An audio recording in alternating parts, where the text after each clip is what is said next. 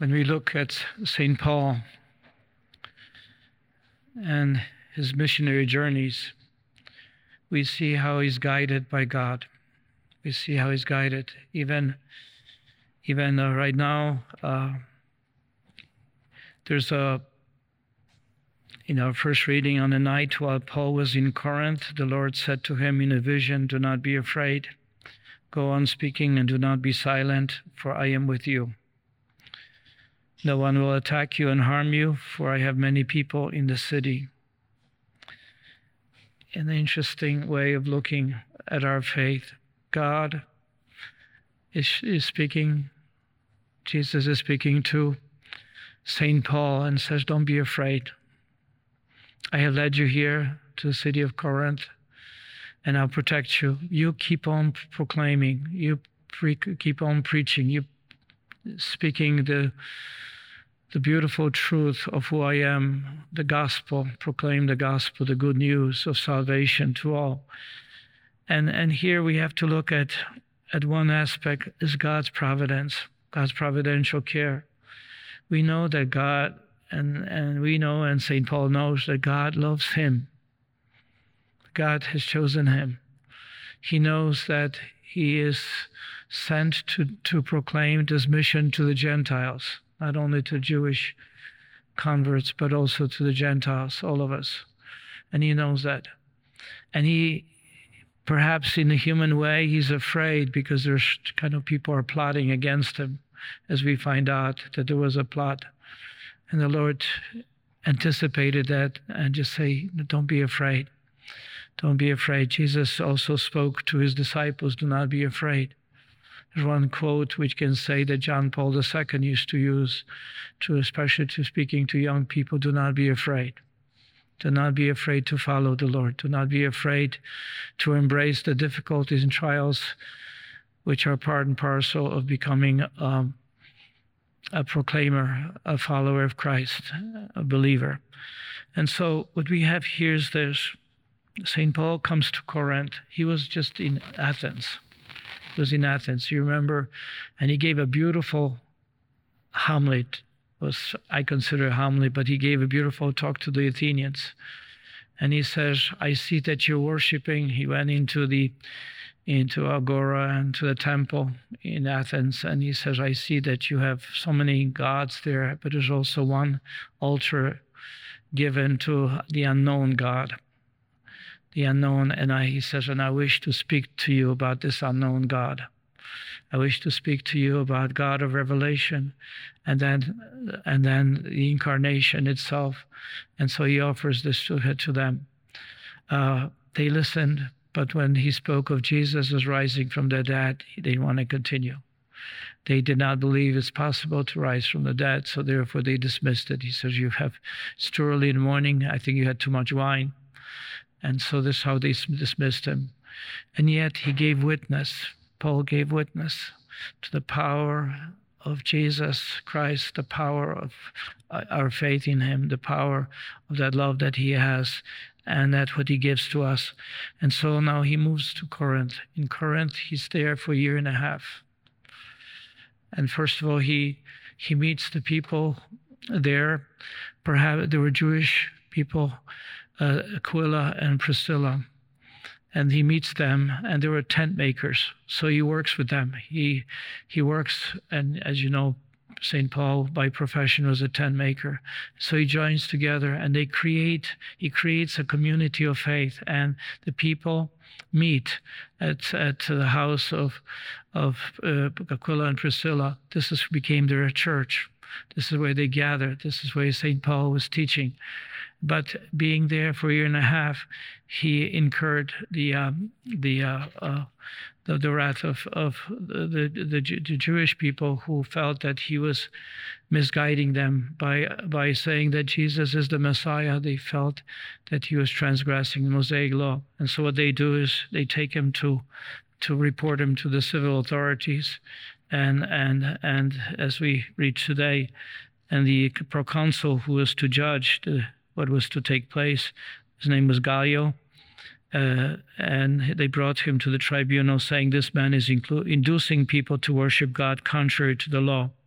When Paul was about to reply, Gallio spoke to them, and he said, if this were a matter of some crime or malicious fraud, I, in my civilian authority, I would take care of it. But since it deals with arguments over doctrine and titles, I am not interested in resolving it. And even though they beat up on the guy who did not defend him too well, but he just left it alone. But what I wanted to say is this: it is the providence of God, God's providential love, that guides us. And I have to say that if we look into Scripture about God's providence, I would like to share a couple of things. That God is our Father. That's the revelation of God to us, that He cares for us like a father. It's not that He's a magician and removes all troubles, difficulties. It's not that. And it's not God who says that no matter what you do, it will happen anyhow. This is not God of our revelation.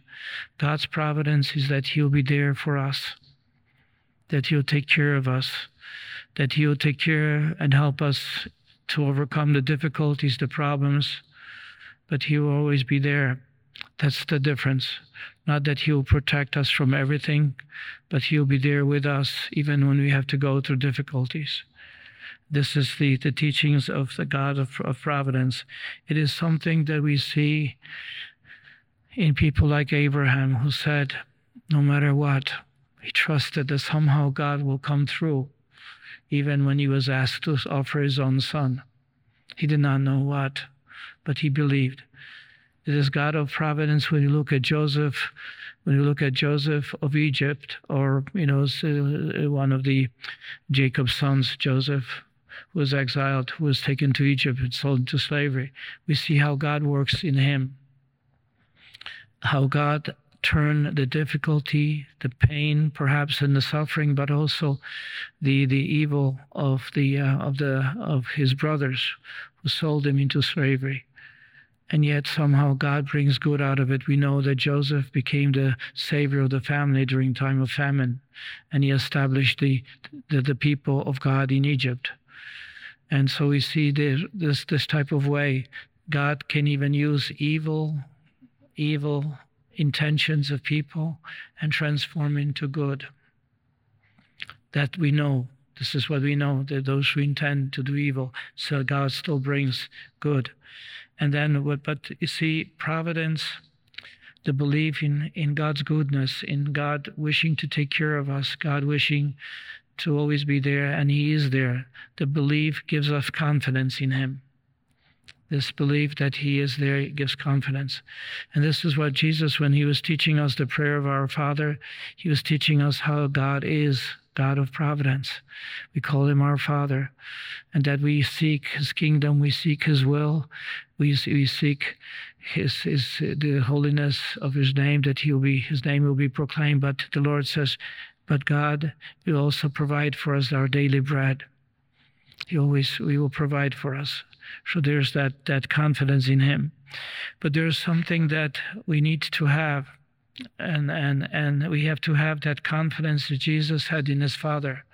Remember in Gethsemane, Father, remove this cross from me, this pain, this suffering, the chalice from me, but not that I would wish, but that Your will be done. Also we see Jesus surrendering Himself to the Father. Father, into Your hands I commend my spirit. Jesus is the Son of God, yet we see how He surrendered Himself into the providential hands of the Father. We see that, and this is what He would teach us. Don't be afraid.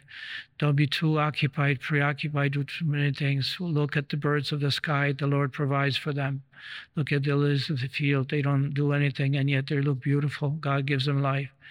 Look at the spring around us, and then new gifts. God in His providence, who has designed this universe, designed those laws of nature, He provides for us. But there's one thing that He's asking us, that we may have the confidence in Him. But also He's asking us for something, that we would remain faithful and constant, faithful. Yes, He will provide this for us. He will give us the grace, because as St. Paul says, all things work towards the good of those who love Him, those who follow His commandments, which means there's a request on us, a request from us. They would trust in Him, place our confidence in Him. The whole Divine Mercy message is that we will place our confidence in the one who has overcome all things, who has shown us His love, the great love that He has by going to the cross, that we will have confidence in Him who promised us new life, a life of glory. And we see in Him, we see how He rose from the dead, and He gave witness to us so that we may have hope. He is the one who shows us all things, but He wants us to have confidence in Him. Because when we don't have confidence in Him, when we don't place our confidence in His powerful love and His providential care, then what we do is we diminish it. So we allow our fear to control us. We allow our fear to overcome us, and then we distrust and we doubt, and then we get ourselves into trouble. Because that means when we reduce that hope, then we enter into a type of hopelessness. Or when we diminish hope, fear enters, and we are responding under the influence of fear rather than trust. And we make decisions based on fear. So a child is born to a 16 or 17-year-old, we become fear. What will happen to the one who has a child, and then, well, there's no college, or at least fear that there will be college or jobs, whatever this field controls. So we make decisions based on fear, not on trust and not reliance on God. How many things that happen? People who enter even marriage and they want to sign contracts just in case if marriage breaks apart is based on fear. There's no trust, which means that we cannot really rely on each other because we know that we're sinful. So we can have this degree of distrust, but it can be the same thing with God. If we have if trust in God, we know that even in human relationships, things will work out. Because by our goodwill, by our fidelity to God.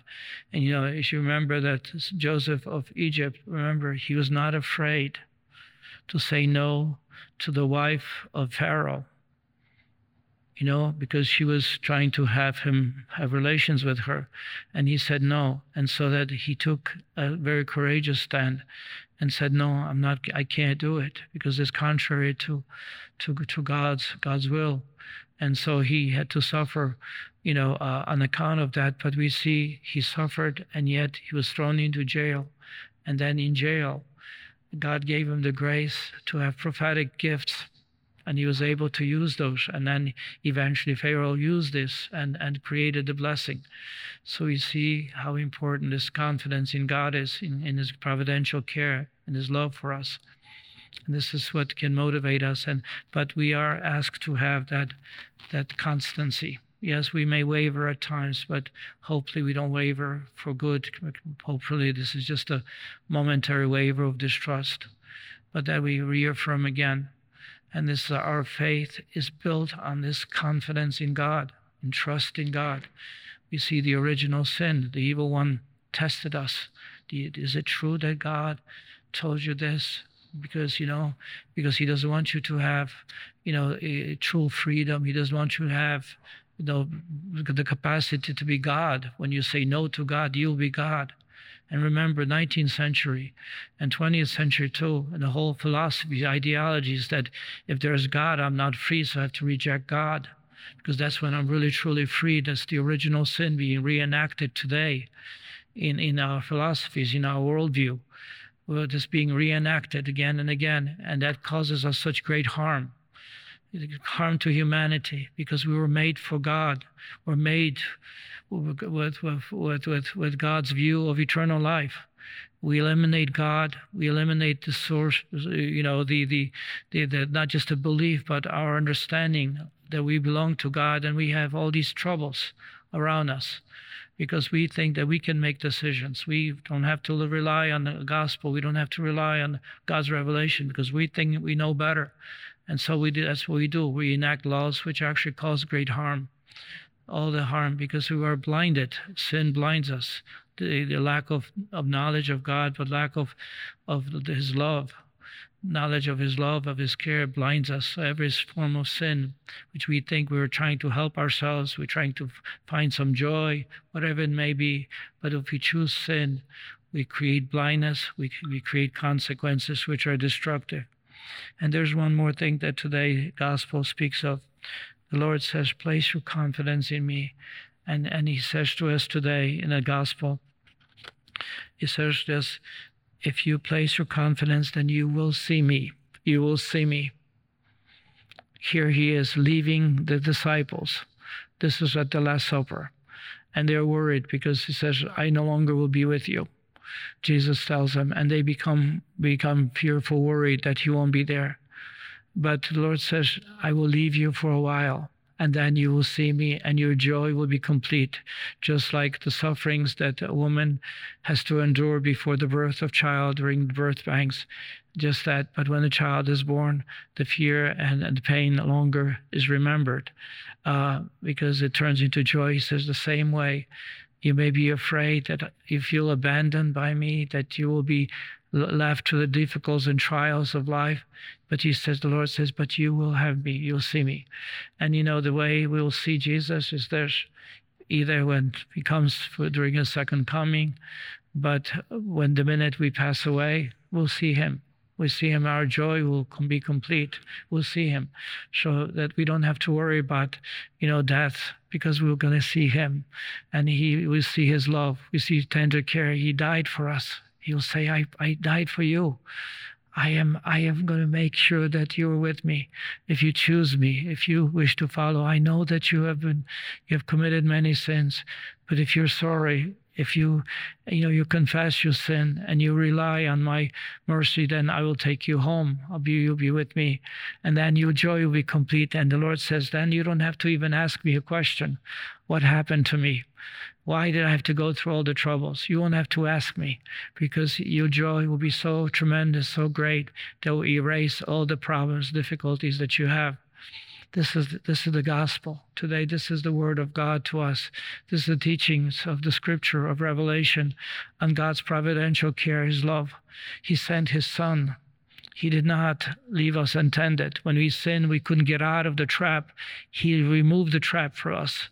He gives us each day this ladder that takes us from the dungeon right into the fullness of that love and grace. He gives us this.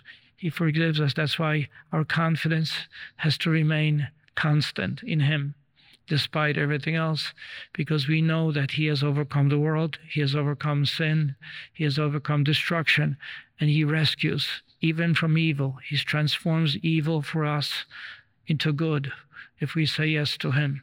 And so that's why for us the invitation is to a deeper faith, deeper trust in him, following this whole revelation of divine mercy. Jesus, I trust in you. A blood and water which goes forth from the heart of Jesus as a fount of mercy for us. I trust in you, because it is through his suffering, dying, and rising that we can have confidence, and that we can have hope, and we can look forward into everything, because we know that he has overcome all brokenness, destruction, and is leading us to the safety of his life in paradise with him. Are you a Marian helper? Join our Spiritual Benefit Society and start sharing in the graces of all the daily masses, prayers, and good works of Marian priests and brothers all over the world. Sign up is free and easy. Simply visit micprayers.org. That's micprayers.org. Thank you, and God bless you. Please follow or subscribe to this podcast to receive the latest episodes and updates. If you have been blessed by this podcast, I invite you to leave a review. Reviews greatly improve our podcast ranking and will help spread this podcast to other people throughout the world. Are you enjoying this podcast? I invite you to listen to more shows brought to you by the Marian Fathers of the Immaculate Conception. Join us daily for enriching spiritual content, which will help you on your journey with Jesus Christ. Simply visit DivineMercyPlus.org for a complete list of our shows. That's DivineMercyPlus.org. Are you a Marian helper? Join our Spiritual Benefit Society and start sharing in the graces of all the daily masses, prayers, and good works of Marian priests and brothers all over the world. Sign up is free and easy. Simply visit micprayers.org. That's micprayers.org. Thank you, and God bless you.